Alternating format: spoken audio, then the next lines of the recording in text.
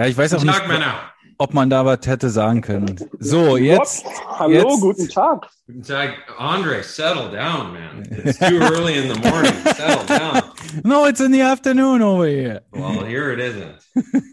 Yeah, you're up since 5, probably. So. Yeah, not 6. We'll call it 6. Yes, good morning, people. Oh, boy. Usti. Morning. What's up, Zeppy? No, what's up? Nothing. This is great. It's a fantastic excuse to connect here. Thanks for pulling it together, Danny. Exactly. It's nice. What, number 72 in the program? Number what is this? 36 in your heart. So I appreciate that, squeezing me into season 6 here. Well, we got to go with our priorities. We got to go with what the listeners want. So I agree. I'm surprised they even want to hear this. Well, you guys will find out soon enough. We'll figure that out once we hear it. Zeppa, answering that, you're going to be the first English guy we're inviting. So that's number 1 for that. Well, maybe English guy, but I heard there was an appearance by Usti's better half, and I really enjoyed that. So I'm not the first English speaker. Yeah, that's right. That's unbelievable. He knows it all. That's a good comeback, though.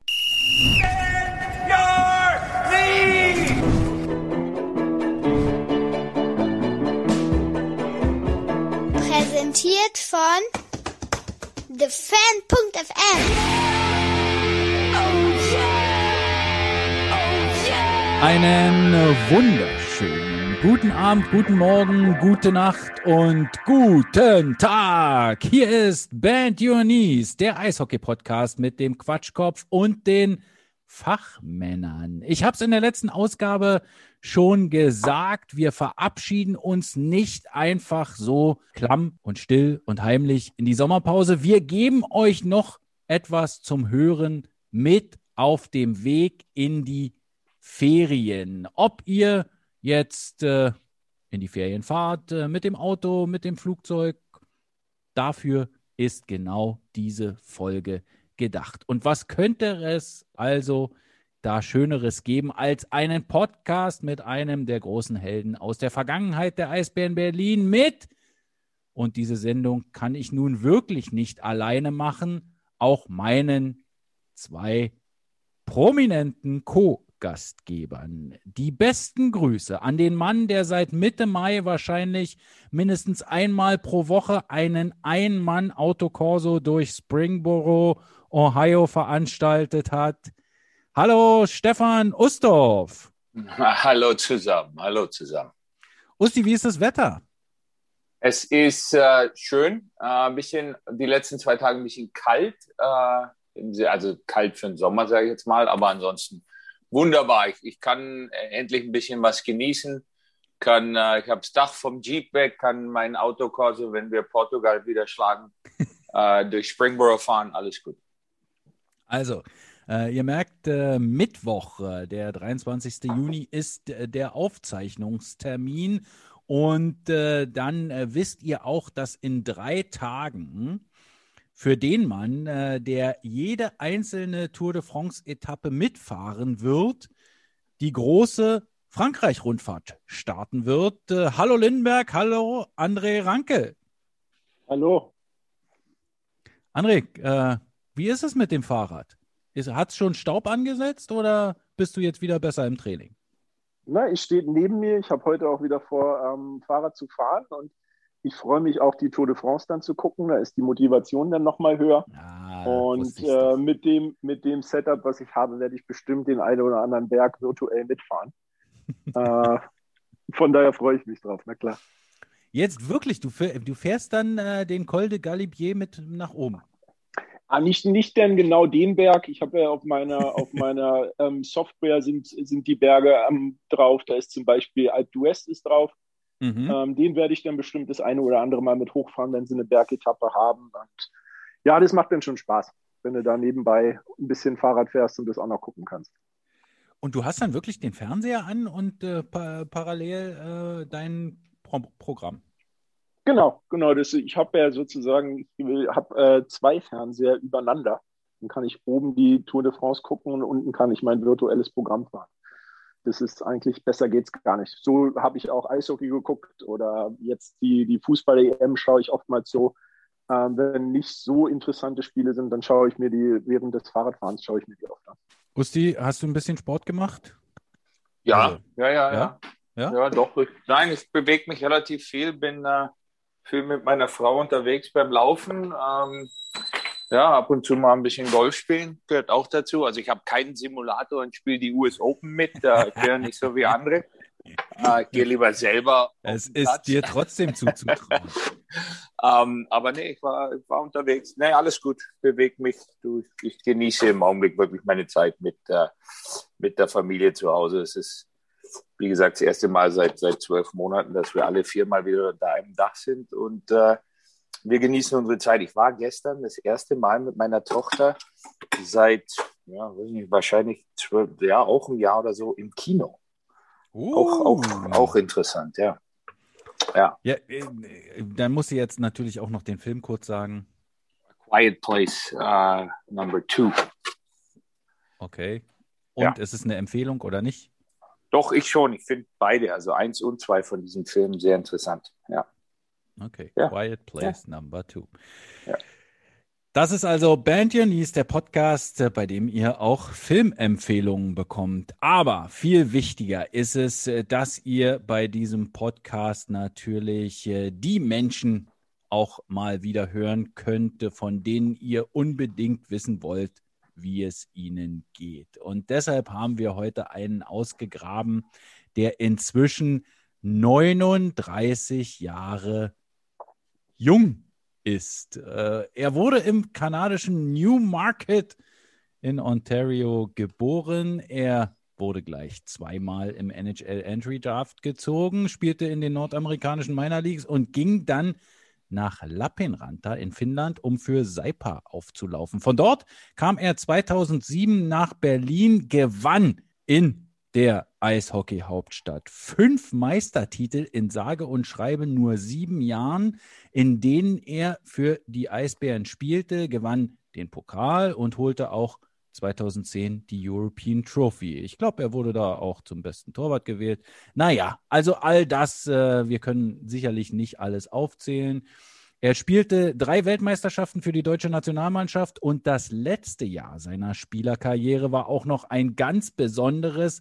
2014 unterschrieb er einen Vertrag bei den Philadelphia Flyers in der NHL. Er bestritt knapp 50 Partien für deren Farmteam und er hat dann auch noch 10-mal für die Flyers in der NHL gespielt. Er war bei seinem NHL-Debüt am 21. Dezember 2014 gegen die Winnipeg Jets, das er natürlich auch gewann und damit einen Rekord aufstellte, wenn ich mich nicht irre, 33 Jahre alt. Inzwischen arbeitet er für die Spielergewerkschaft NHLPA in Toronto und ist uns jetzt zugeschaltet. Herzlich willkommen, der ewige Nummer 72 der Eisbären Berlin, Rob Zepp.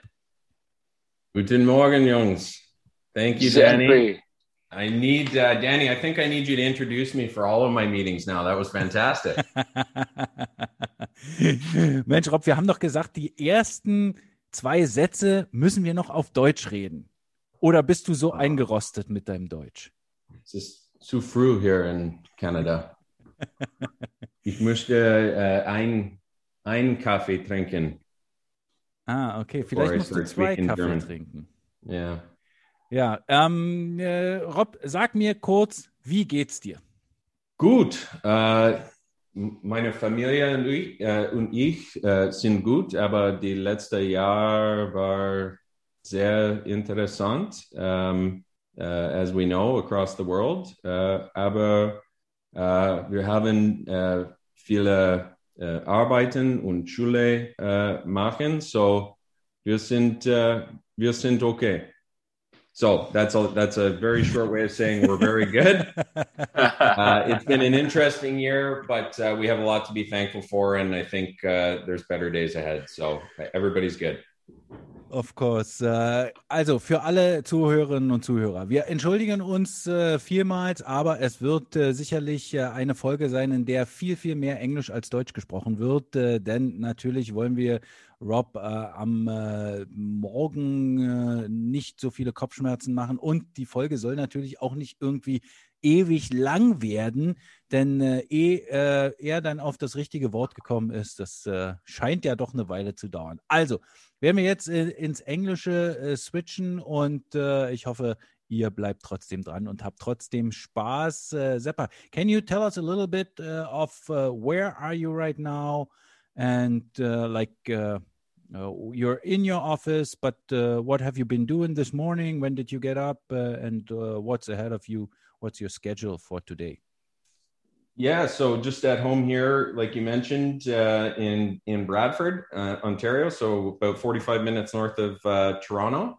And my day today is similar to every other day. I get up around 6 a.m, get a little bit of a workout in. That's one thing that I really miss from my playing days is getting paid to work out and be in shape. So I've tried to do that to the best of my ability, and it really helps me set the tone for my day.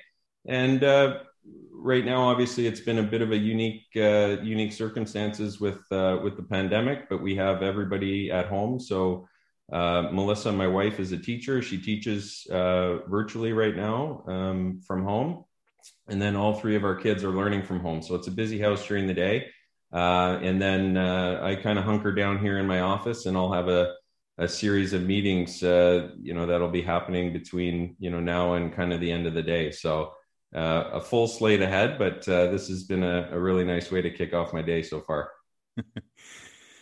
Zeppa, tell me what is your favorite meeting software? We are now on Zoom, but you probably know them all now. None of them. I'm done with them. I can't wait to get rid of them. In seriousness, I've used probably all of them. I'd have to say Zoom for me has been kind of the most seamless and user-friendly platform. I don't know if you'd agree, but I find myself on Zoom more than any other one. Okay. I see.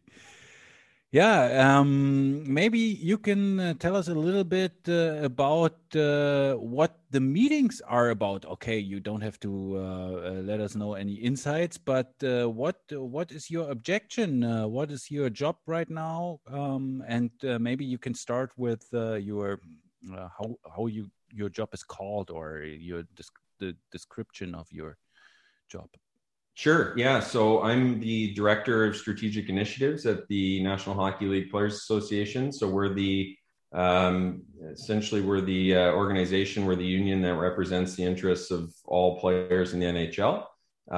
My job title kind of encompasses three key areas, if I could simplify. So one is industry growth and development. We work in conjunction with the league. We have an investment fund that's mandated by our collective bargaining agreement, and we're partners with the league in that, and essentially, making investments either at the league-wide or the local level to more or less grow the game, grow the sport, grow the business across club markets in North America. Second kind of key bucket, I lead a team in the build out of our we'll call it our athlete development resources. So this is really trying to create a suite of resources and opportunities and a network of people that can help our members, players in the NHL, live their best lives through the game, help them understand and realize what kind of maybe makes them tick outside of the rink, and help them kind of realize, their goals and aspirations beyond the ring, so that they can kind of translate their success on the ice to success off the ice for kind of many years to come, both while they're playing and when they're done. So I'm leading the build out in the team there. And then obviously it's relevant topic of conversation now, but playing a role and leading a team from kind of the operations side of things as it pertains to our members' potential involvement in the upcoming Olympic Games. So there's it's kind of multifaceted. It's evolved a lot over the past 5.5 years, but certainly it's been a great fit, and it's hard to find something that you're excited and passionate about when you've done something that you've been passionate about for so many years. And I feel very fortunate to be doing what I'm doing right now. So I read about that something is going to be announced very soon about the players from the league taking part in the Olympics. Do you know when? I just have to give you an answer, no answer either way on that, Danny. So okay, I'll leave that as talks. Talks are obviously ongoing, but we'll just leave it at that. Okay, good. But you're taking part in that. That's really the other two sound very interesting, even more interesting. But this is like an up-to-date topic. That's why I'm jumping on that, of course. That sounds really, really interesting. And I would, that's a little bit I'm jealous. I have to say, I'm jealous. You don't have to be jealous, Danny. You don't have to be jealous.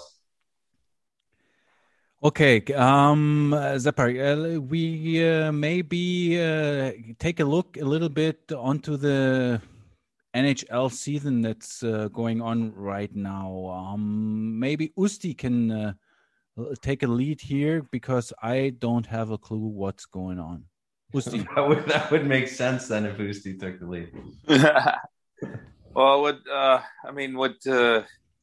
I think after last night's game, Montreal in Vegas taking the 3-2 lead in the series, I think the NHL is secretly hoping for a Canadian team to make it back to the NHL finals for the first time in I don't know how long, or even with the possibility of winning it, because I think that would be a pretty awesome thing for the NHL. How do you see that, Zepper? Do you think the NHL would prefer, or would not prefer, I don't want to say prefer, but I think the NHL would welcome a Canadian Stanley Cup winner for once? Well, I think anybody would at this point welcome a Canadian winner. It's been a while. I will say it's been a lot of fun to watch. Really, obviously, I think the playoffs have been great, but to see that you get down to the Final Four and teams are just dialed in and players are dialed in, and it's been really fun to see. So I know there's a lot of buzz obviously mounting here in Canada around a Canadian team making it. It would certainly be historic. I think somebody's going to have to keep me honest. I think maybe the last time a Canadian team was in the finals was that Edmonton in Carolina. So that's going back. No, I think was Vancouver before that or after that? Yeah, Vancouver. Oh, Vancouver was after. Right. Vancouver, Boston. I think Vancouver. Yes. I think Vancouver was the last Canadian team in the finals, and Montreal was the last team to win it in '93. 93, exactly. 93, yeah. It's been a long time coming. I know north of the border here, typically, unless allegiances for fans run so deep, like a Leaf fan can't bring themselves to cheer for the Habs no matter what. I think generally, I think people are going to rally around them, and I think it's great. But on the flip side, to have a new team come in like Vegas and have the success that they've had in a non-traditional hockey market and see the growth and explosion of the sport down there, I mean that's a pretty exciting narrative as well. And Tampa's a great example of that as well. They're just a little bit obviously further along their journey, having been there for quite a few more years than Vegas. So I think there's a whole number of exciting storylines that could potentially play out here. I know. Vegas' story for me is just phenomenal. I think you can't state enough the job that George McPhee and Kelly McCrimmon have done there.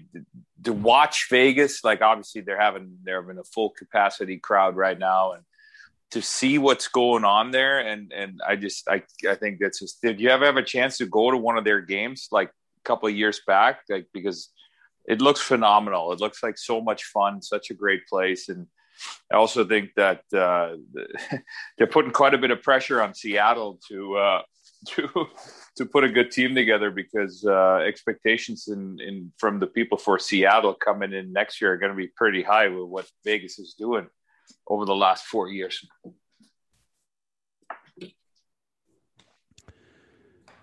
Zeppa, tell me, what in comparison to last year's bubble, how do you see? Is it better to have the playoffs, or of course the bubble situation was an exceptional one, but was it something that also had a buzz last year?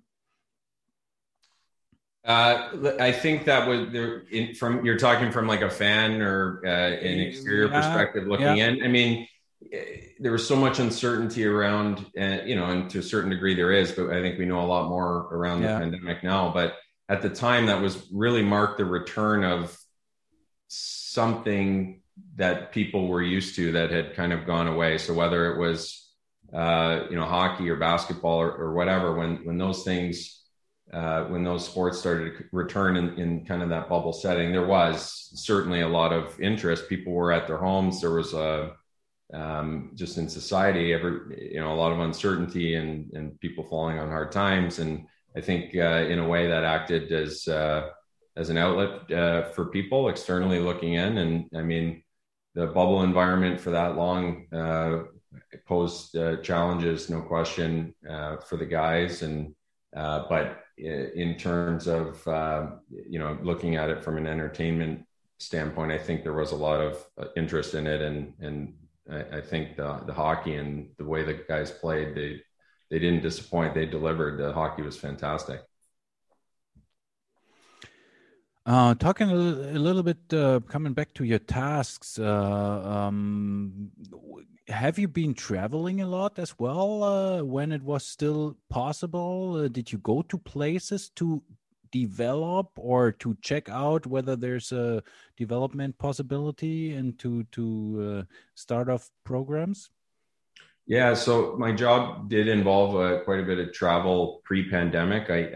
None of us have really had the opportunity here in Canada, or the ability to travel since the pandemic has hit. So we've been working from home and grounded, I guess, in that sense. Prior to, though, I did do a lot of travel, predominantly throughout North America into club markets. Mm-hmm. And connecting with clubs and doing just that, essentially building relationships and almost consulting in a sense on some of these investments that we were making and that they were implementing in their local markets.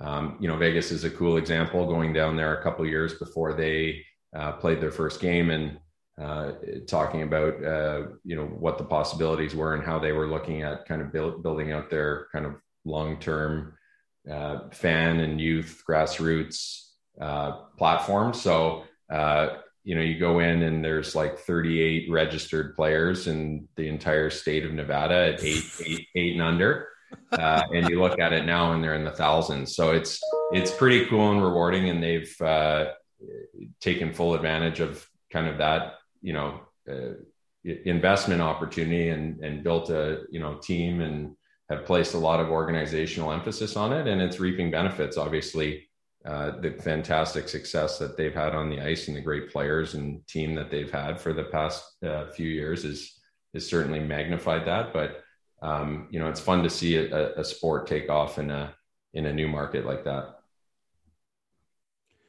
Uzi already talked about Seattle as an expansion team for next season. Did you go there as well? It's obviously a different situation because they have, junior team and stuff.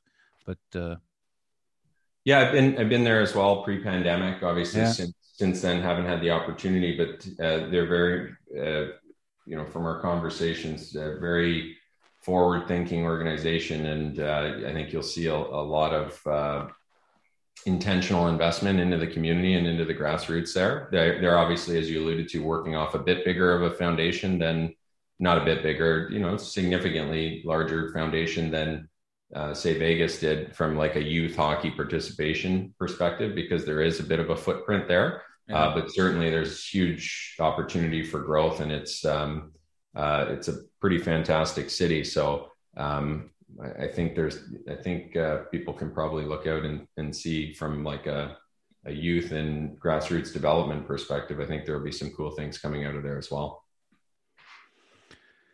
If I think about it, I can't really see anybody developing or putting more emphasis on Bietigheim, who just qualified for the DEL to play there, and kind of have a more of a base build up over there. But I hope it's still gonna work. Good.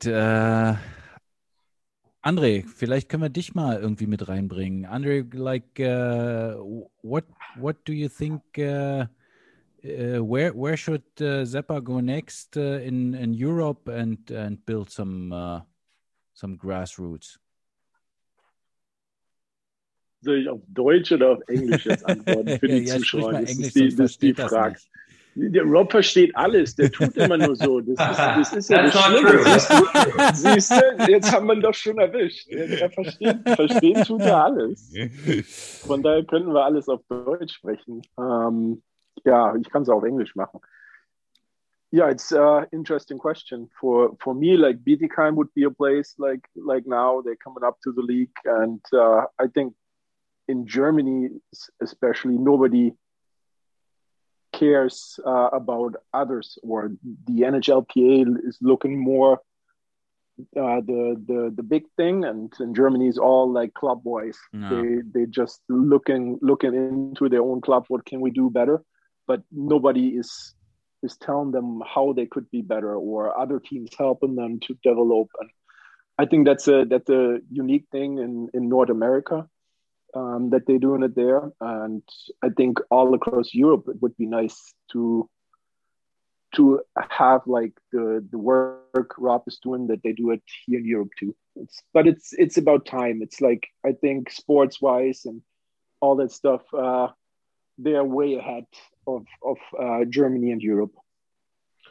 Are you guys seeing, obviously Germany's experienced a fair amount of success, and particularly recently, one with creating some incredible players, but also on the global stage in playing. Has that success translated in terms of like investment at the local level, or kind of the national level in getting more youth playing the game?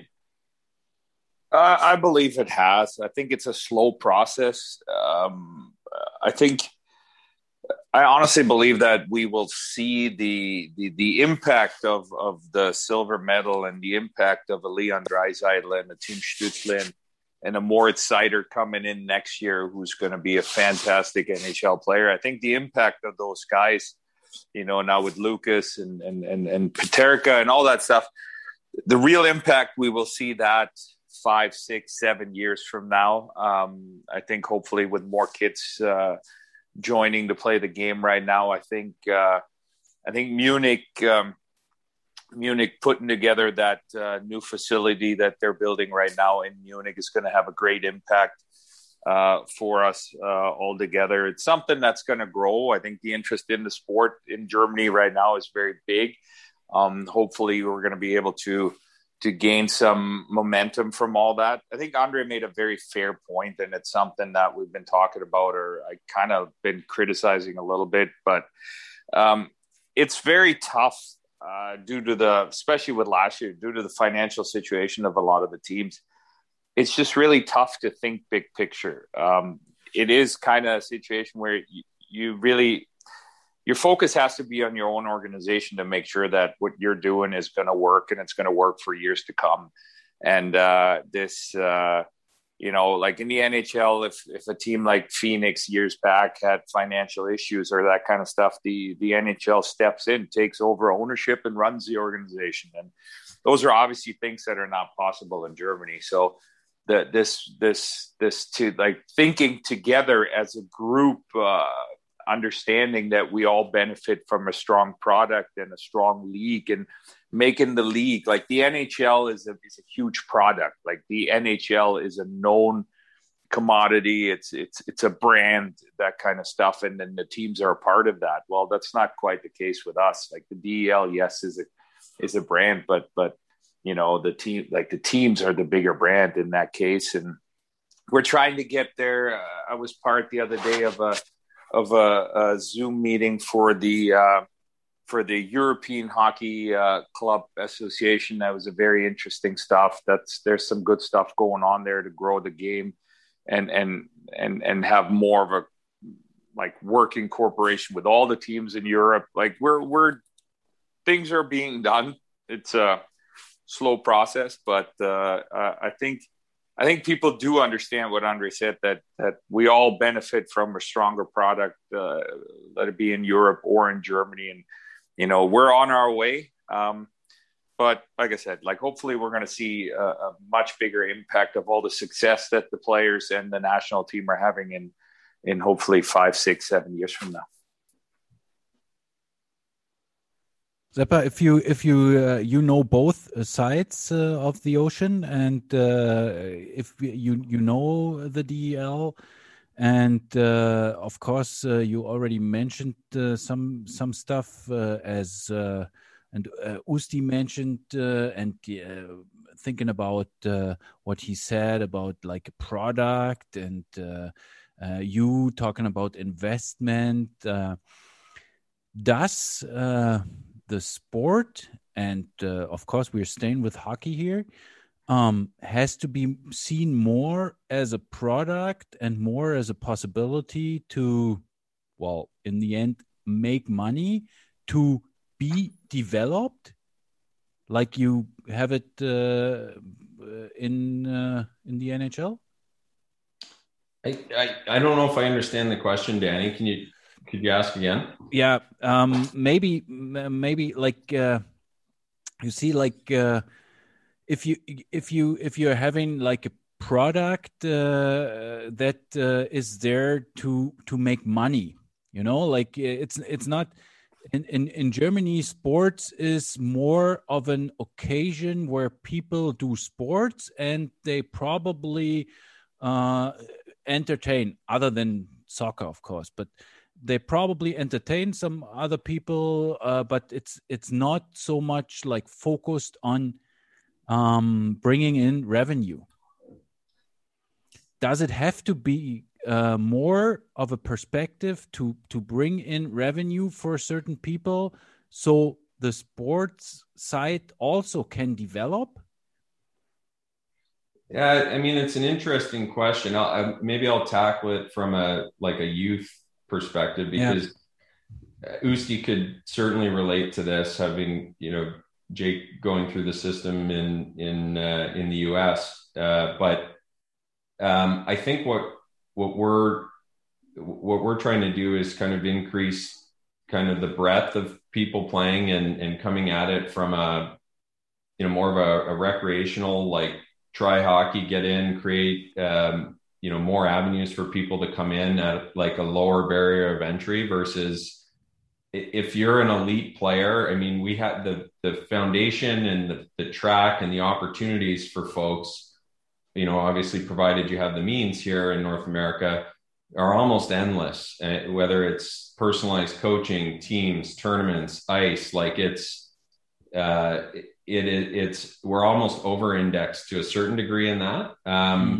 And I think the role that we're trying to play is, how do we create more, you know, participants, and get their families involved in the game, get their relatives involved in the game, whether that's, you know, participating, watching, supporting. It doesn't necessarily have to be on the ice. It could be ball hockey, it could be floor hockey, it could be in the school. Like there's so many different avenues. Just trying to you know, bring this game and make it feel more welcoming and open to a number of different audiences in a number of different forms, I think is how we're approaching it. That elite model it's so strongly rooted in I guess the hockey foundation over here in certainly in Canada, and I know definitely in many pockets in the US. So we're coming at it from a bit different of a perspective. I don't know, Usti, if you see that differently, but well, I think you make a valid point here, or a good point. Is the NHL is the understanding there, and then I've talked a little bit with some people, for example, in Seattle about that, like due to the fact that there's more ice available in North America and the US or something like that, the NHL is trying to get people interested in the game of hockey to turn them into fans. Like that is what, like they're trying to start programs, let it be, like Zepp said, floor hockey, street hockey, that kind of stuff. Get people to the rinks, get them to experience the game of hockey, so they hopefully turn into a lifelong hockey fan, then supporting an NHL franchise down the road. They're doing a lot of things to generate like interest in the game as far as fans go. Like I think our focus in Germany when we're talking about youth programs and all that is to get more young players, actual players into the game that then hopefully turn into future professionals, national team. We're still trying to get people interested in the sport for the sake of the sport, so we have more players to pick from, whereas the NHL creates the interest into the sport to create more fans, to create a higher level of interest into the game, so more people watch it on TV, go to the buildings, buy the merchandise, that kind of stuff. I think it's a little bit of a difference there. The goal, I think, is a little bit different. So this sounds that it's more about the roots, like to set the floor, and not so much about I don't know, like role models or like the big franchises, but more about like the everyday work. Well, I think the NHL doesn't have to worry about players. There's plenty of players that want to play in the NHL. There's plenty of talent. Their talent pool is endless and worldwide. Yeah. We're trying to create a talent pool for German hockey is our goal. The NHL is trying to create interest in the game to grow as a sport in general. Like they want families to go to the games. They want all that stuff. Whereas, like I think our goal is to create a bigger talent pool for our own league, our own national team. And that is something that the NHL obviously doesn't have to worry about. They're always going to have the best players in the world because every player's goal or like is to play in the NHL. The best players want to go there, play there. So I think again the goal of the leagues is very different that way. So that's just what I think. Yeah, it's interesting. It's interesting because you always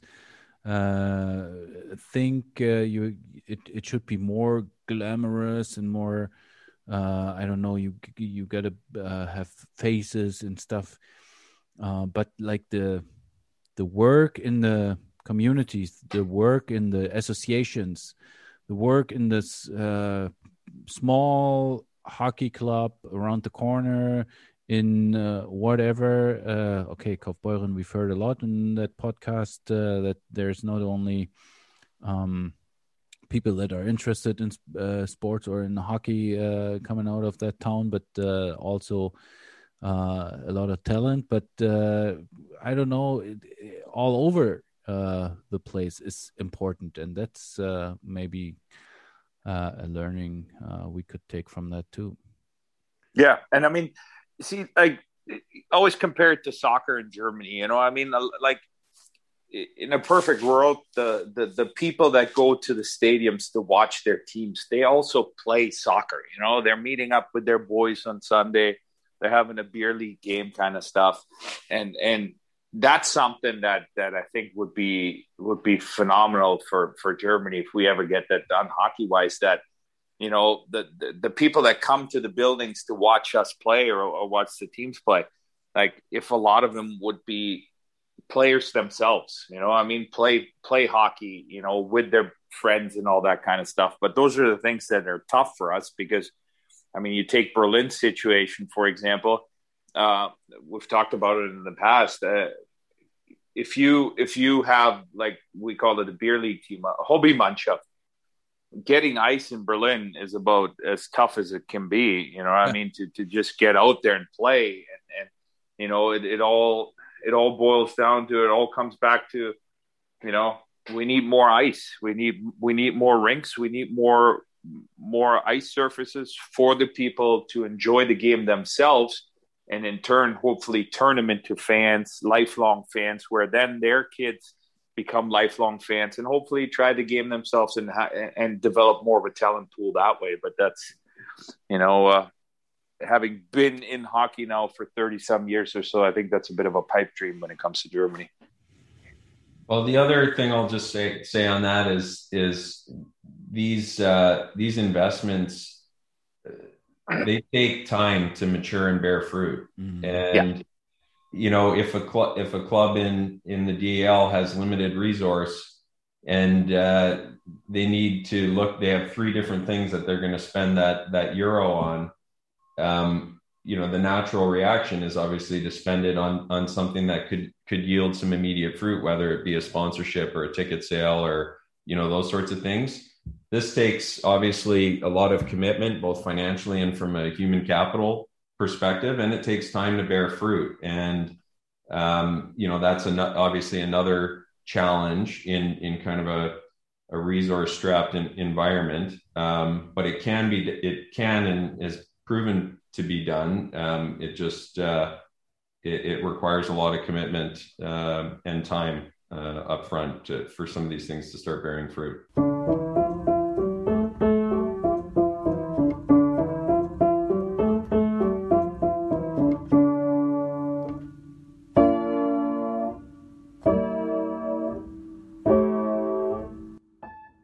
Robin steht für natürliche Headwear und die ersten Caps komplett frei von Plastik und Polyester.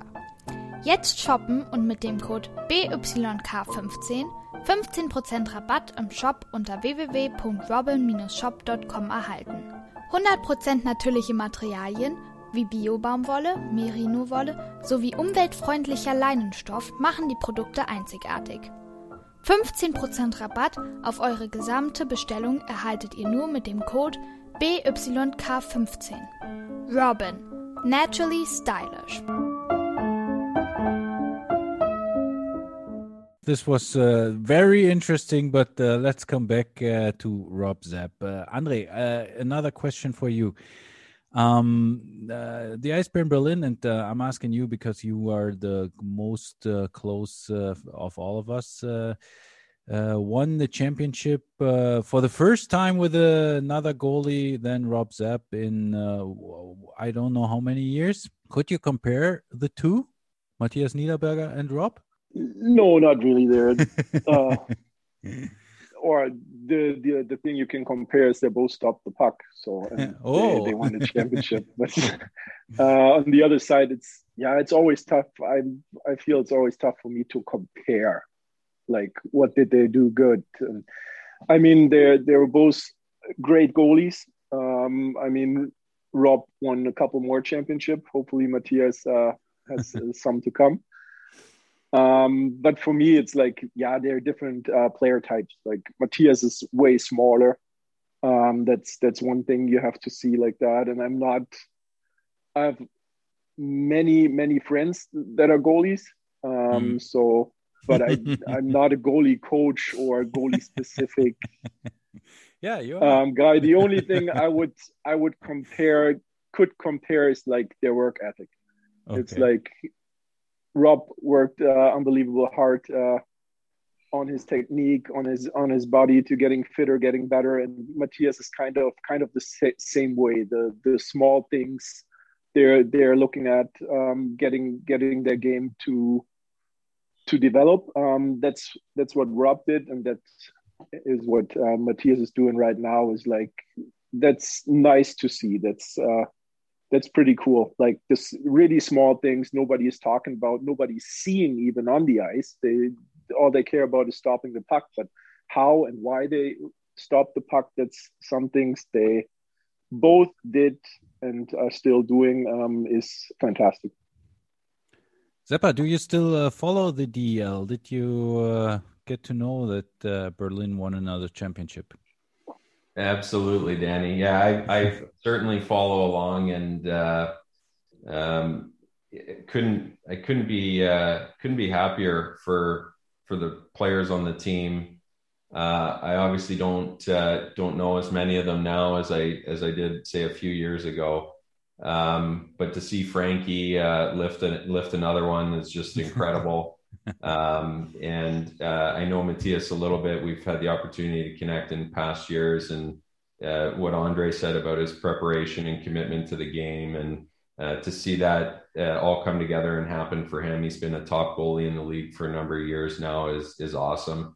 And then obviously the fans in Berlin are second to none, really, when you compare them to fans around the world.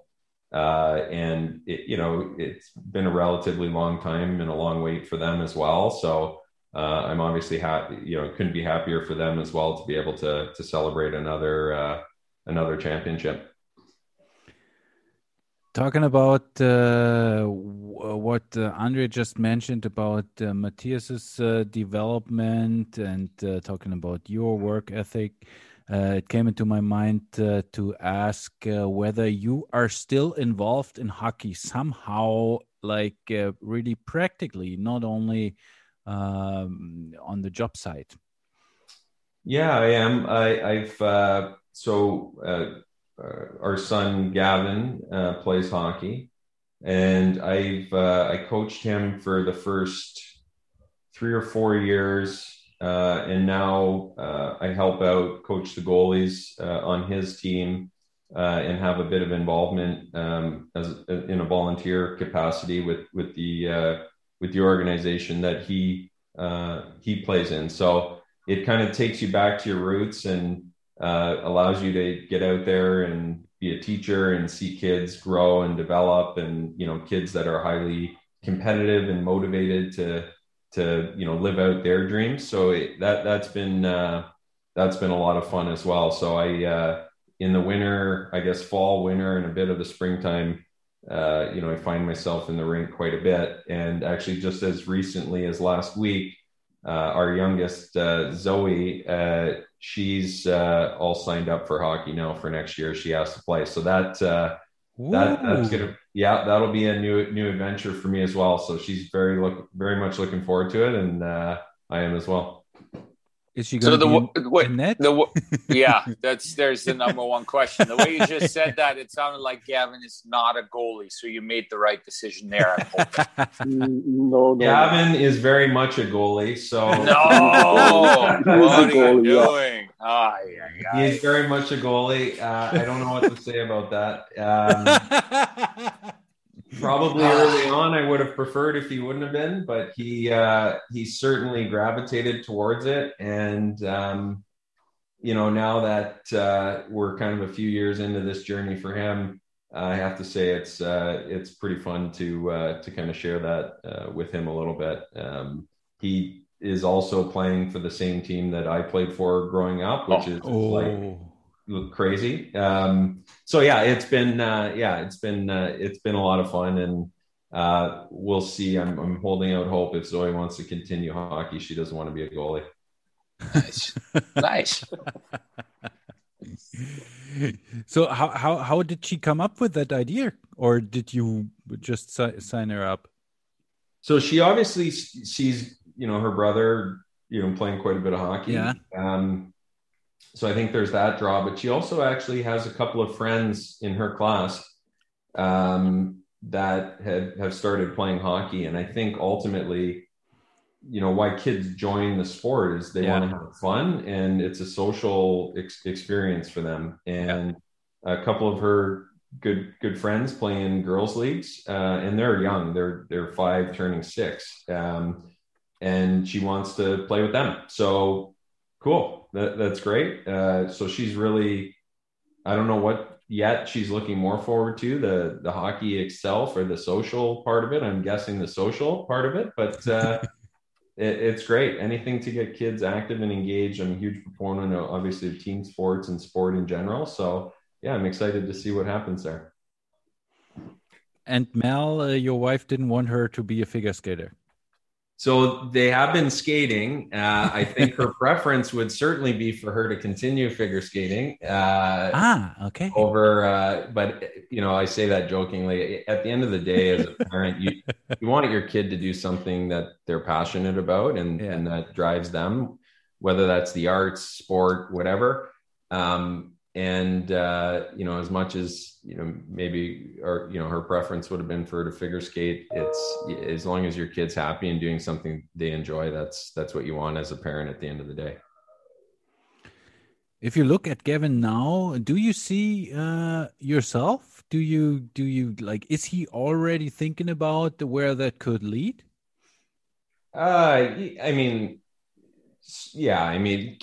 Kids have dreams and goals and aspirations for sure. He's very, very methodical. He's a hard worker. Shocker.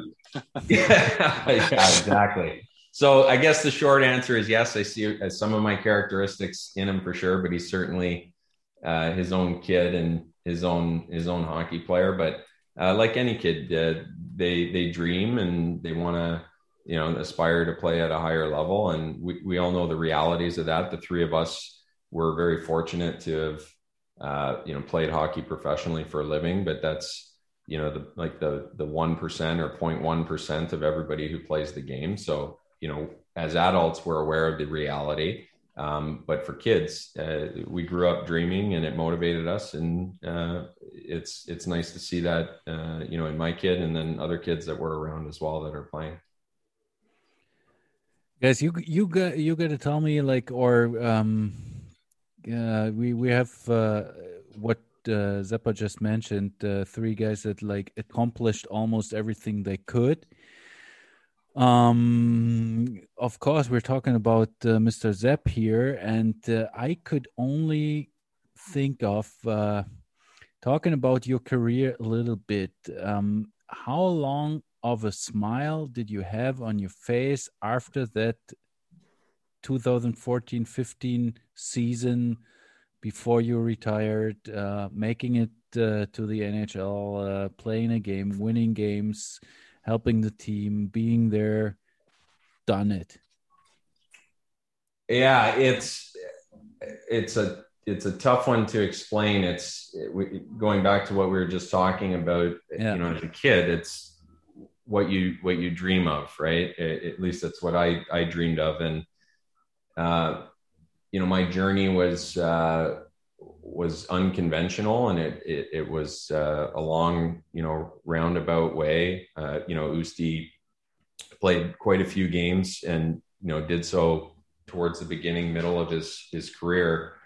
I obviously did it on the back end of my career, and it didn't we were winning championships in Berlin, having a ton of success, but every day I went to the rink preparing for that. And my ultimate goal is to have an opportunity to play in the NHL. And every year that went by, I knew it was less and less likely to happen. It's just the reality of it. But for some reason, I just had this belief, maybe it was just crazy or completely unfounded, but I just had this belief that it was going to happen. And that motivated me throughout. And when everything kind of, came to fruition, and, obviously just talk about the first game I played, just getting the call up right before Christmas. And we had back-to-back games. So I knew there was a pretty good opportunity. I was going to play the second of the back-to-back going into Winnipeg. And actually it's funny, Winnipeg's a phenomenal atmosphere, known as being a really intense crowd and a tough place to play. And, the guys had kind of given me the heads up a little bit on that. And for me, my time in Germany, I'm like, don't worry, I'm good with crazy. I'm good with intense, crazy crowds. Like there's nothing that can compare to it. And it holds true to this day. I think I have permanent hearing loss from all the drums that were right in behind my head for so many games in Germany. But you lay down at the end of the day, you're going to bed after a game and it feels like you're at a rock concert. Your ears are buzzing. So anyway, to go into that environment was almost like an out of body experience. You know, you're 30, or I was 33 years old at the time. And you're kind of like, you spin through everything in your mind and your journey and how you got here and all the people you met and, you know, players that you played with. And then all of a sudden they drop the puck and it's like you're jumping on this moving train and you're going, holy cow. So for the first 10 or 15 minutes, it was like an out of body experience. It took a while to settle in. And then when I was there, it's obviously to get the win was incredibly special. You know, to share it with Claude Giroux, who, you know, obviously everybody knows he spent time with us in Berlin. Yeah. And he, you know, completely, you know, grasped the kind of magnitude of the experience for me. That made it, I think, extra special. And the guys really, really rallied around it. And the time went way too fast, and obviously would have loved more time there, but I wouldn't trade that experience or kind of the journey for anything in the world. If I were to look back, I wouldn't change a thing. It made my experience there with the Flyers that much more valuable, just kind of the path and the route we took. And obviously all the great times and success we had, particularly in Berlin. So, and then just on the hockey side of things, I mean, Usti, you can attest to this. It's just every day you're there, it's the hockey is just, I want to say next level, but it's like 2-3 levels beyond anything else. Everything is crisp and intense every single day. And the play on the ice is just, it's so smooth and put together, and the things guys can do is incredible. It really was a phenomenal experience. Usti, I don't know if you share similar feelings from your time, but I think I've said this before. My experience, like I now at the like over these last 10 years or so, I have a much better understanding, or I guess appreciation for my time in the NHL. When I was there, I didn't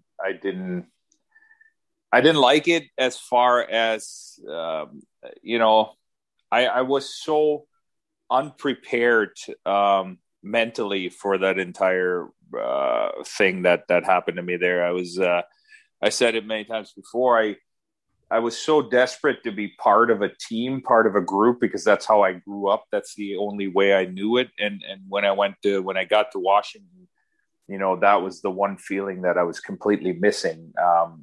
Everybody was looking out for themselves, which is maybe one of the reasons why we weren't that successful as an organization during my time there. It's just, you never felt part of a group. You never felt part of a team. You were the young guy. You were the guy in and out of the lineup. You were the guy, you know, it's just, I had an old school coach. He picked on us young guys. He left the old veterans alone, all that kind of stuff. So during my time there, I struggled with that, but looking back at it now, as some of the players I got to play with on a daily basis, be it Peter Bondra, Sergei Gonchar, but mostly the guys I got to play against, you know, like Wayne Gretzky, Mario Lemieux, Steve Yzerman, Sakic. I mean, you know, when you go back and look at that, you're like, wow, you know, I can't believe I got to share the ice with players like that, or somebody, I guess, considered me good enough to be able to play in a league with guys like that. Like looking back at it now, I'm like, that was cool. That was quite an accomplishment, and I can be proud of that. I didn't feel that way when it happened, but I do now. And looking back at it now, I'm pretty proud of my NHL career, I guess. Yeah, that's an interesting point. Like, I think I've gained a true appreciation, like one for making it to the NHL, but just being able to even play junior hockey or sign a professional contract. Like, you look at it now through the lens of coaching minor hockey, and just the sheer number of kids that play, it really is incredible for anybody who is able to, or gets that opportunity to play the game professionally or even advance beyond minor hockey to play, junior hockey or in the NCAA. I mean, the odds are completely stacked against you. So I think I gained a much fuller appreciation for that, because when you're in it, you're playing AAA. Oh, okay, yeah, I'll try out for junior. Oh, I made junior. Oh, I got drafted to the OHL. I'm just going to get drafted. Oh, I got drafted to the NHL. So it's like it just kind of happens when you're in it, and you don't really fully appreciate and look back and say, holy cow, just the fact that any of that happened was pretty cool. Yeah, absolutely. And I think you know that better than the rest of us, because you work with these numbers on a daily basis. But like, it's absolutely, like you said it earlier in the interview or the podcast, it's like we're not even talking about 1% of all players make it to that level. We're talking about 0.1%. I mean, to get to the professional level of hockey is an unbelievable success. Takes a ton of work, dedication, discipline, luck, all those things. And, I think it is something that, the three of us now being a little bit on the older side, you get a better understanding of really what you have accomplished during your time as a player. I mean, we're all, I saw it again the other day, and I mean, the Olympics are coming up, and all three of us had an opportunity to play in the Olympics.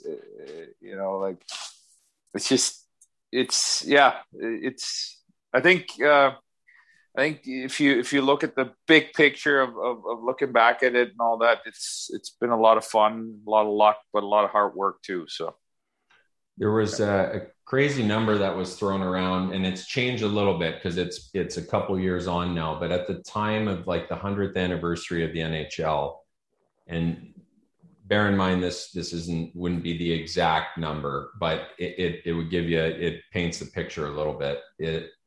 In 100 years of the NHL, which is now a couple years ago, but at that time there were maybe I have a trivia question for you, Danny. Here's my question. No.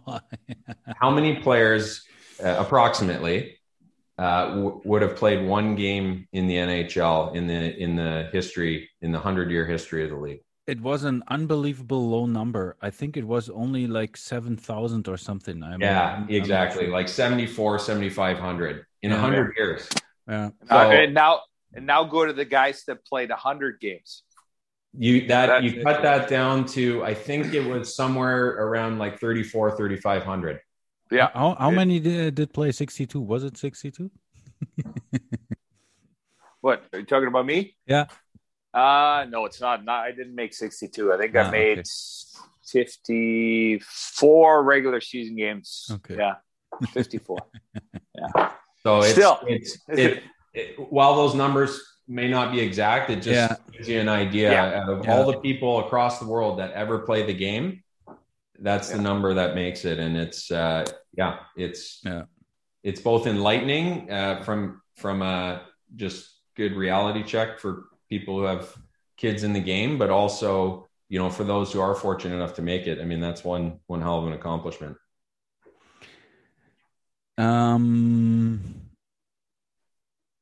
Zeppa, tell me, what was, okay, of course you talked about that game, but maybe besides that first game in the NHL, what was the most fun moment in your playing career?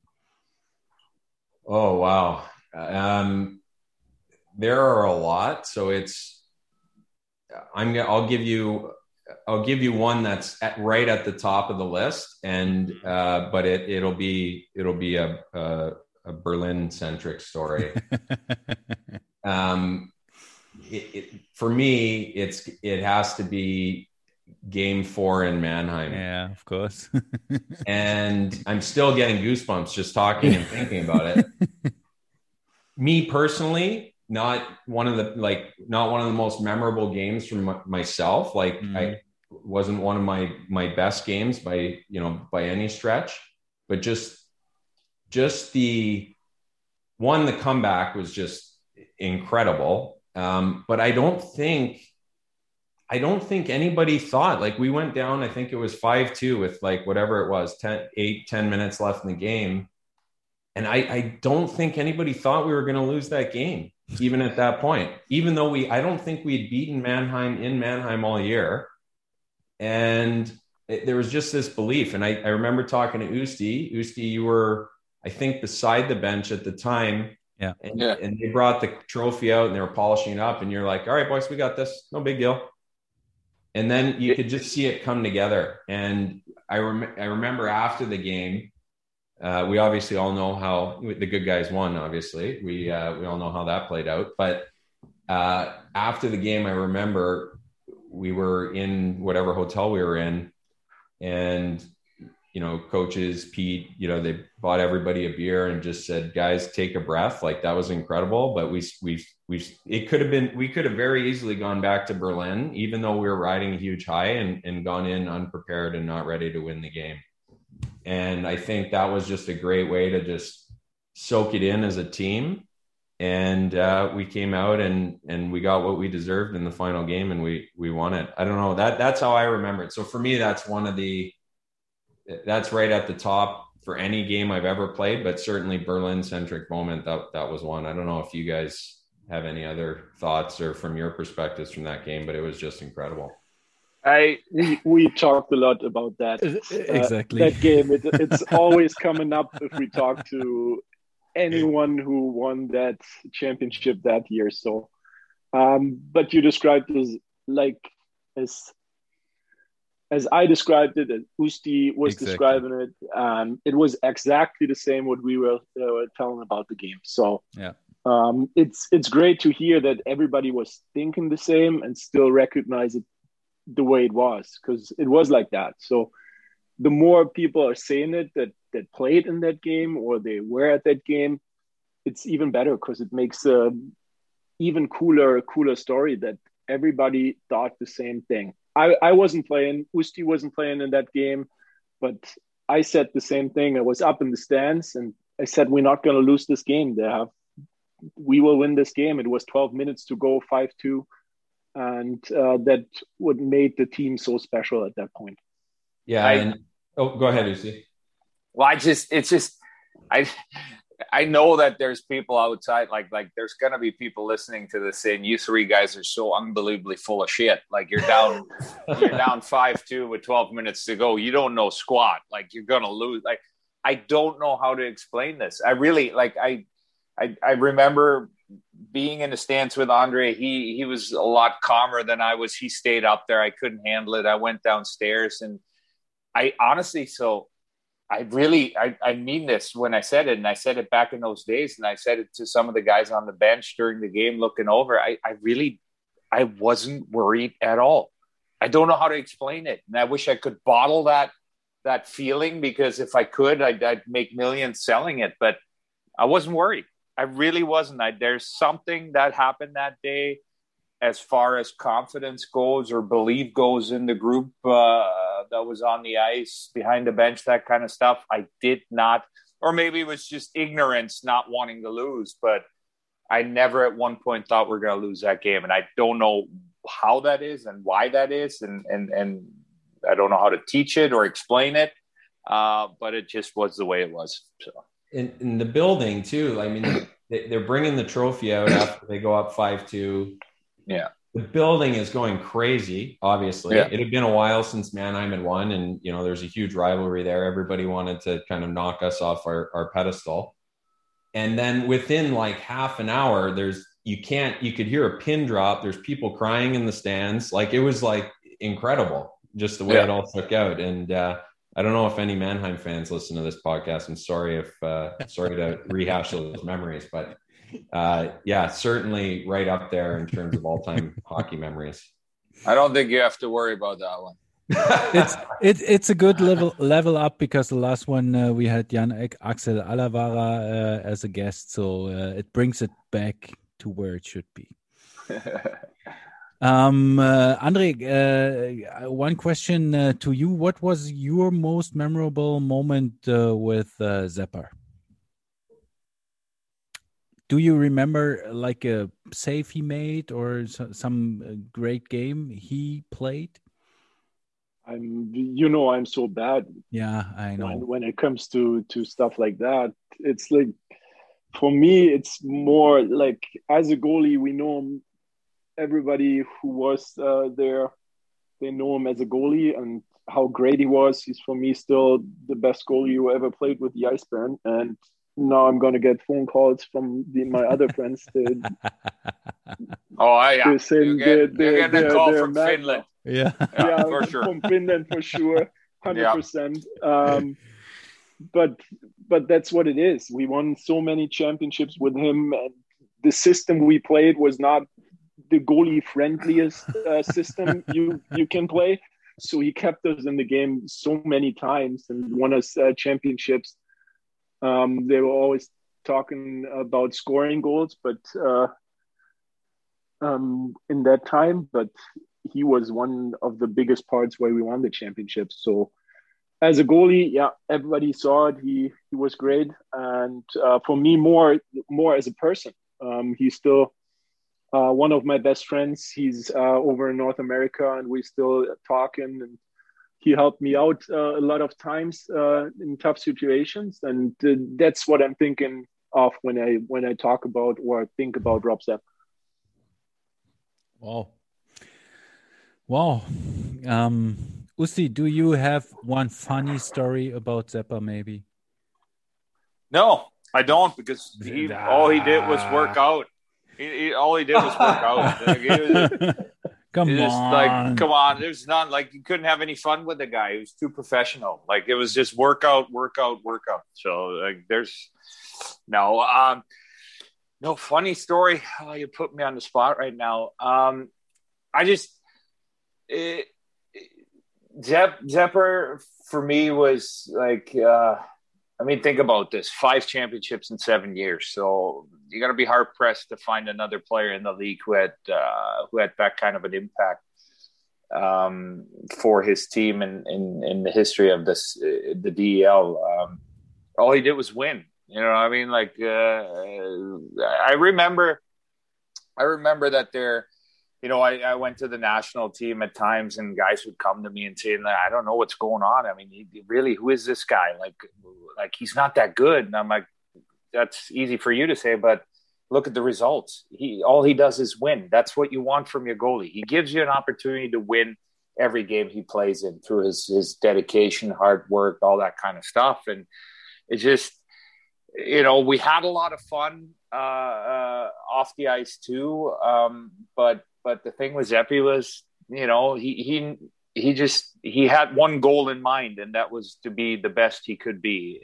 And everything else came after that, besides his family. That was always first. But, and so it was his attitude and his work ethic were contagious. And they were just a huge, huge part of our success during that time, because when the player in possibly the most important position of your group is like that, has that kind of attitude, has that kind of desire to be the best, has that kind of desire to win games, it becomes contagious, and it creates a culture that is exactly what you're looking for. And so, we did have a lot of fun. Obviously, we had a lot of fun off the ice, but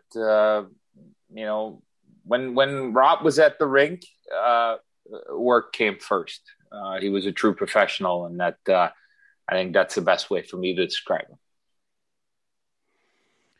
Zeppa, tell me, are you still in touch with some of the guys you played with besides Ranks? First, I'm going to get all emotional now, guys. It's really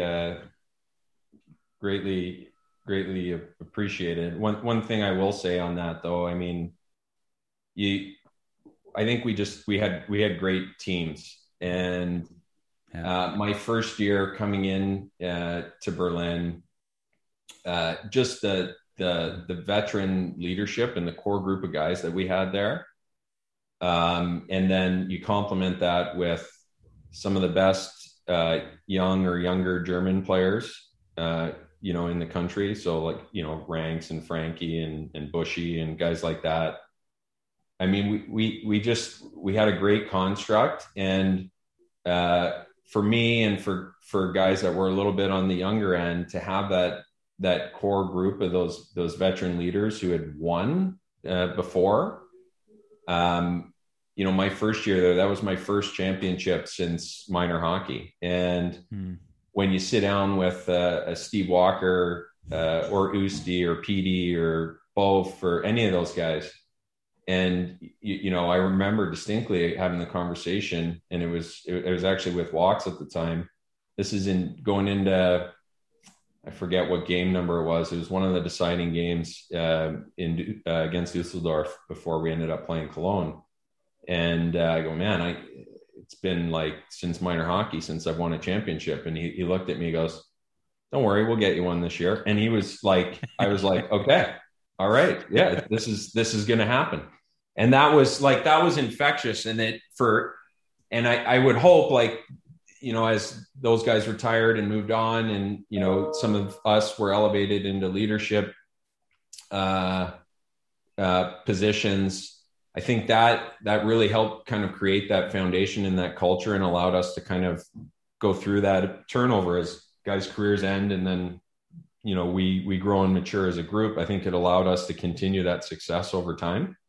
And you had a group of guys that obviously bought into a specific system that Donnie implemented that, like Rank said, it wasn't overly goalie friendly. We were gonna outscore you, but we all bought in from the back end all the way out. And I think that's what you have to do when you want to have sustained success like that. Sorry, what was I don't even remember what your question was now. I just wanted to know some simple thing. If you're still in touch with other people you played with during your career, then Ranks. Yeah. So the answer is yes. The number, if you look back, on it, the number of players that I would have played with across 14 years professionally, and then even in junior, that's a lot of guys. And I'm, as you know, Danny, I'm not a social media guy, so that makes it a little tough to stay connected that way. But I do have certainly a group of guys from across the years that I'm still in touch with. Not all of them are to the same extent, to the amount, say I'm in touch with a guy like Andre. So it's oh wow, you're really asking, of course, the difficult questions here. It's funny, hockey's an interesting thing. So a guy like Robo, I still talk to. The two gentlemen on the phone now, Danny Briere and I are in contact. I Caldwell. He's was actually, I need to circle back, but was with the Jets. So like guys come in and out of contact like that. I actually work with a couple guys now that I was in contact with over the years. So it's from my time overseas, there's probably a handful of guys, and then if you expand that to the occasional check-in, hey, how's it going? There's a few more, but those are a few guys that kind of jump out at me. Yeah. Where is Robo now? Robo's in Germany. He is in Germany, Halle, isn't he? Or Leipzig? Yeah. He's not still playing, is he? The last time, no, I don't believe so. He's doing. He's actually started and growing a personal training business. Okay. Yeah. For everybody who doesn't know who Robo is, we're talking about Nathan Robinson, who played with the Eisbären for 2 years as well and won 2 championships with us. I talked to my goalie. Oh, sorry, I'm Dublin. Yeah. My goalie partner from Finland and I are in contact. Cool. LA and I will exchange the occasional message as well. So it's both Ranks and Usti can attest to this.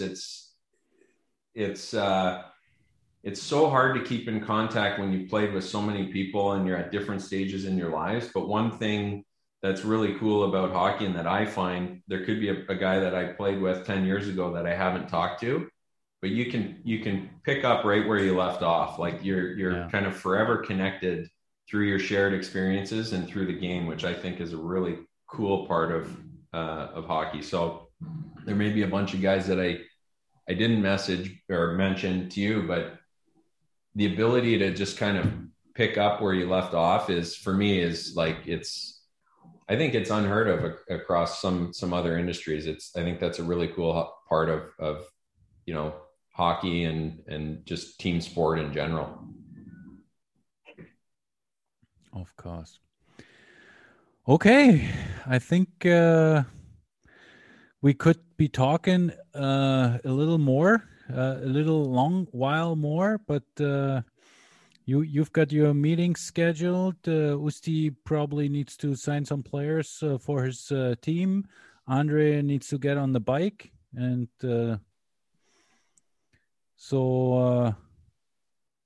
I think I'm gonna go for a run now.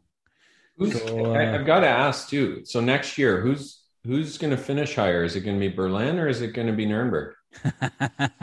That's a good question. Yeah, we'll see.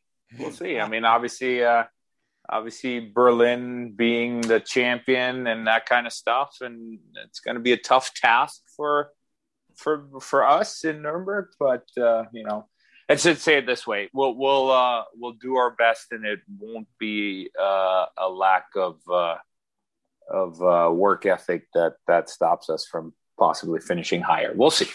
Okay, I like it. Zeppa, thank you very much for your time. Thank you very much.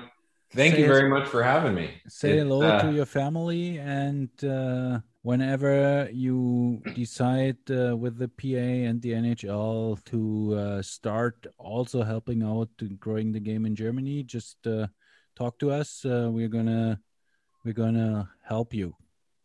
Because that's all we look at. Thanks for that, Danny. Good. Talk to you on another occasion, on another time, and hope to see you in person someday. It would be absolutely great to come back and see everybody again in person. We have so many fond memories, as I'm sure came across today in our conversation, from our time in Berlin. So it's forever going to be kind of our home away from home. And I look forward to the day that I can come back, hopefully sooner rather than later. Zeppa, thanks a lot, and goodbye. Bye, Zeppy. Hi to the family from us. Same to you guys. Great chatting with you guys. Merkst du etwas? Was denn, Papi? Welche riesige Kraft, welche ungeheure Macht ein gut gewähltes Wort ausüben kann? Das war also das Gespräch mit Rob Zepp, und das war doch mal ein ganz schönes Ding, mal wieder ein paar schöne Erinnerungen und sehr, sehr interessante Einblicke in die Arbeit von einem Spieler nach seiner Spielerkarriere, aber natürlich auch in die interessante Arbeit, die er jetzt konkret gerade absolviert, was er alles tut mit der Spielergewerkschaft. Also man darf ja nicht vergessen, dass er nicht für die Liga arbeitet, sondern für die Gewerkschaft der Spieler, die sich dann für die ganzen Sachen einsetzt, die er auch mit betreut. Wie gesagt, er hat mit den Olympischen Spielen zu tun und legt auch andere Grundsätze. Und er hilft auch den BeraterInnen, die in der Gewerkschaft arbeiten, dabei, die Spieler besser zu verstehen und deren Leben ein bisschen einfacher zu machen. Wir sind am Ende der ersten Staffel von Bend Your Knees und es war mir ein absolutes Fest. Vielen Dank an alle Hörerinnen und Hörer in nah und fern, die uns zugehört haben, und wir werden jetzt eine kleine, feine, mal gucken, wie lang es auch wird und so weiter und so fort, Sommerpause einlegen. André, was bringt dein Sommer noch so für dich? Nee, du hast ja schon angesprochen, Fahrradfahren ein bisschen, ne? Jetzt bei dem Wetter kann man es wieder ein bisschen besser machen. Nein, Spaß. Die Kinder haben heute ihre Zeugnisse bekommen und jetzt sind erstmal Ferien angesagt und wir wollen wirklich die Zeit zusammen so gut wie wir können, jetzt auch mit den Freiheiten, die wieder da sind, die wollen wir so gut wie möglich nutzen, und da freuen wir uns schon drauf.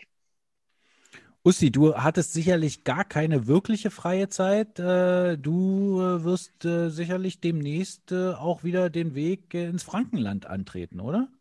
Ja, nächste Woche. Ich fliege am 1. Juli wieder zurück nach Nürnberg, habe dann gleich am 3. und 4. am Wochenende noch eine Fortbildung, Trainerlehrgangsfortbildung in Köln, muss dahin und bin, wie gesagt, dann ab dem Montag wieder in Nürnberg. Ja, in dem Sinne hast du, wie soll ich das sagen, Sommerpause gibt es ja eigentlich in meinem Job in dem Sinne nicht. Ich habe aber natürlich schon in den letzten 4 Wochen hier auch Zeit gehabt, die Zeit mit der Familie zu genießen und auch mal ein bisschen versucht abzuschalten, aber im Endeffekt, ja, bin viel am Telefon im Augenblick, viel am Computer. Es ist ja leider so, dass viel unserer Scouting-Arbeit und so dieses Jahr sich wirklich auf Video beschränkt hat aufgrund der Situation und damit muss man erstmal klarkommen, aber ich bin zufrieden mit der Situation da, wo wir jetzt im Augenblick sind. Hoffentlich kann ich in naher Zukunft ein bisschen was verkünden, aber ja, wie gesagt, die Arbeit hört ja in dem Sinne nie wirklich auf. Man muss halt Wege finden, das miteinander zu kombinieren und auch mal Zeit zum Abschalten zu finden. Und auch das habe ich geschafft. Na, das ist doch schön. Ja. So, wir hatten in der letzten Woche, Katrin, oder wir hatten in der letzten Sendung, um Gott, letzte Woche, egal wann ihr es hört, diese Sommerpausenausgaben sind ja eher zeitlos. Da war also Katrin noch dabei. Jetzt hatten wir André und Usti und natürlich einen, den wir auch noch unbedingt erwähnen wollen, ist Hannes. Und der hat uns zum Glück, damit er euch auch ordentlich in die Sommerpause verabschieden kann, noch eine Nachricht zukommen lassen, die wir jetzt natürlich auch noch einspielen wollen. Einen schönen guten Tag, ihr Nasen. Ich bin ehrlich gesagt total geschockt und ich kann es noch nicht glauben, dass Daniel Goldstein mir sagte, er verabschiedet sich in eine Sommerpause. Das habe ich, glaube ich, noch nie gehört. Ja, die Zeiten ändern sich. Es ist anscheinend so. Und bevor das hier wirklich zu Ende geht, zumindest temporär, will ich natürlich noch 1, 2 Takte loswerden. Als allererstes nochmal ein großes Sorry an André. Du hast ja in deiner Loge die Heimspiele in einer stoischen Ruhe teilweise angeguckt und nebenan sitzt dann so ein völlig bekloppter Schreihals wie ich und hat wahrscheinlich des Öfteren mit seinen unqualifizierten Beiträgen für Augenrollen gesorgt. Wie gesagt, nochmal ein großes Sorry an dieser Stelle. Dann natürlich auch ein Gruß an Usti und ich würde Goldi wirklich bitten, hab ein Auge auf Stefan, weil ich glaube, der weiß gar nicht mehr, wie das ist, den ganzen Sommer durchzuarbeiten. Usti, wenn du irgendwie Burnout-Erscheinungen hast, sag auch Bescheid. Ich schicke dir auch gerne mal ein Stück Käsekuchen ins Frankenland. Dann geht's dir bestimmt wieder besser.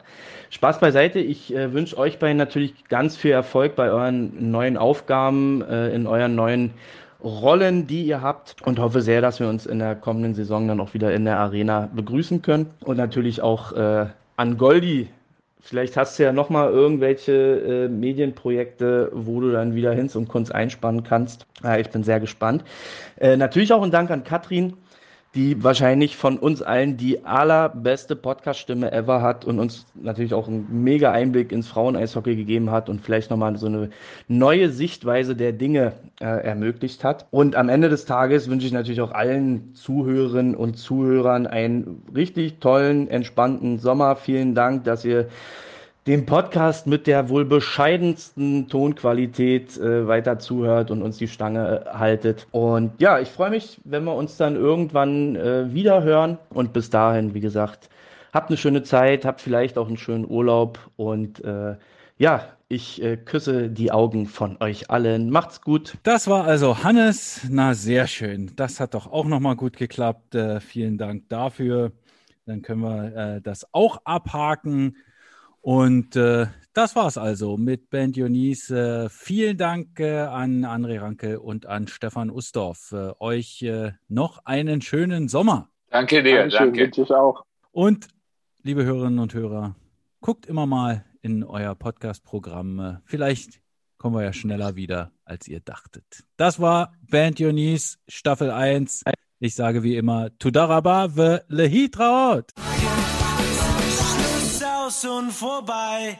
Über die ganze Saison hinweg gab es Sprüche, Geschichten und alles und die haben wir an die Wand geschrieben. Ja, das war so Und da habe ich gedacht, daraus könnte man was nehmen. Mir ist aber leider nur einer eingefallen.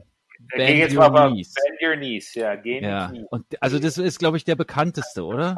Das kam im Training damals ungefähr 30 Mal oder so, hast du das gehört? Bend Your Knees. Von Pierre Paget. Warum hat er das gesagt? Weil ihr nicht beim Schlittschuhlaufen ordentlich in die Knie gegangen seid. Wir sind ihm zu wenig in die Knie gegangen und irgendwann hat er es dann zum 6. Mal hintereinander zu Eric Cole gesagt und Eric Cole hat gesagt, wenn du jetzt noch ein einziges Mal Bend Your Knees zu mir sagst, dann hau ich dich durch Sonne, Mond und Sterne.